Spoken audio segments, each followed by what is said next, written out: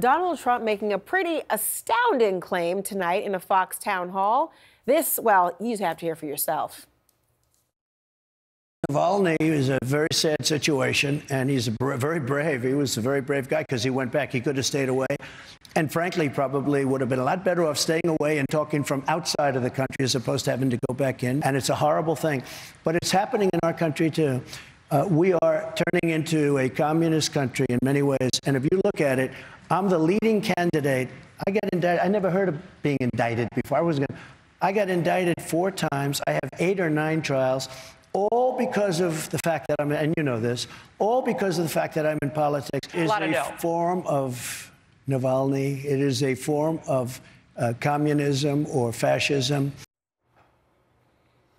That's right. Donald Trump is comparing his $355 million fine for fraudulently inflating the value of his properties to a political prisoner who stood up to a dictator, was poisoned, thrown in a penal colony, and has since died under mysterious circumstances. President Biden responding tonight saying that Vladimir Putin is in fact responsible. Quote, Trump fails to even condemn him. It's outrageous.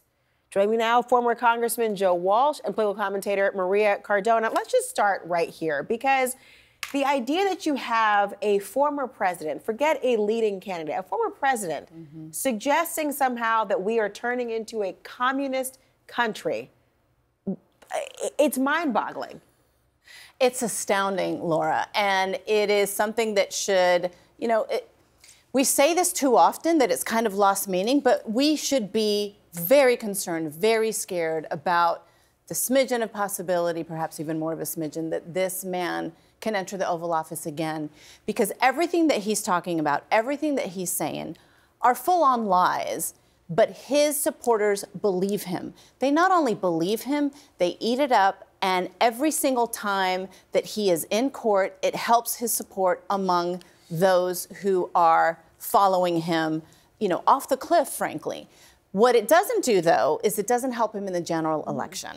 And this, I think, is going to be something that he's going to find out here pretty quickly. When he wraps up the nomination, which he's about to do, he's going to run into the general election, which is where all of these convictions, everything that he's saying about or not saying about Navalny and Vladimir Putin, not being able to condemn Vladimir Putin for the murder of his political opponent. In fact, I kind of think that he admires him for that.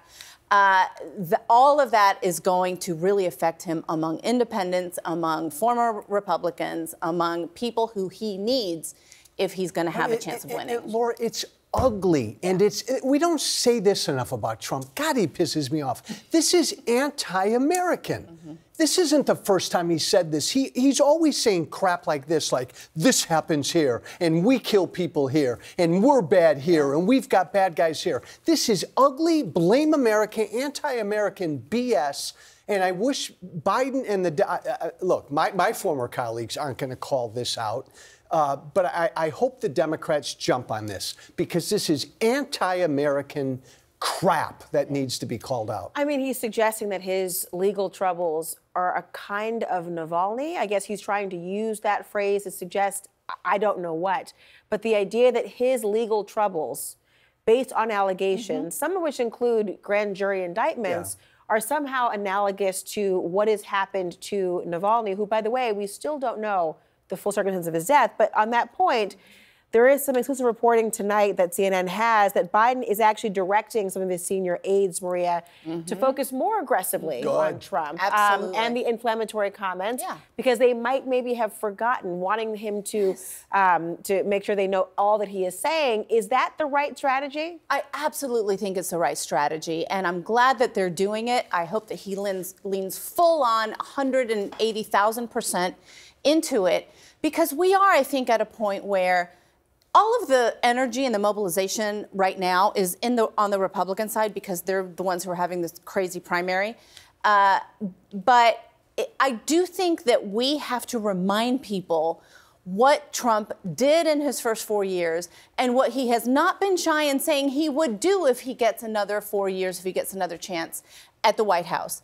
And voters are focused on their own lives, and there is this kind of, voter, not necessarily apathy, but sort of forgetfulness of what it was that Trump did, what he said every single day, the chaos, the crazy, the confusion, the criminality, the cruelty that he brought and will continue to bring. Laura, he says Trump's magic is, he says 179 cruel, ugly, intolerant, anti-American things a day. And so our eyes just glaze over. And the American people need to be reminded about it constantly. But I do wonder, the polling suggests that, assuming they don't have amnesia, that's who his base wants. Oh, absolutely. They know who he is and they embrace it. So is there some level of patronizing that's going on to suggest, well, if I just remind you who he is, maybe then you wouldn't support him? They know who he is and they support him. Most of them do. I'm talking about the great swath of people in the middle. And by the way, the current president has an issue. A lot of voters have a problem and consider him unacceptable because of his age. He's got to deal with that. But now you've got all these undecided voters who do know that Trump's unacceptable. They worry that Biden's unacceptable. Biden needs to remind them of why he's unacceptable. And that's exactly what this campaign, the general election campaign that we were just talking about earlier, is going to be all about. It's going to be about this contrast between Joe Biden, a man who is there, he gets another 4 years, he wants to continue to boost the economy for everyone, protect our rights and freedoms, protect our democracy, and Donald Trump, who is a fraudster, a sex offender, a wannabe dictator, and is in it all for himself. I want to hear Biden say, I'm tired of Donald Trump bad-mouthing America. I want to hear that constantly. Well, we'll see if he starts to say it. You've heard it from Joe Walsh. There you go. Joe, Maria, thank you so much.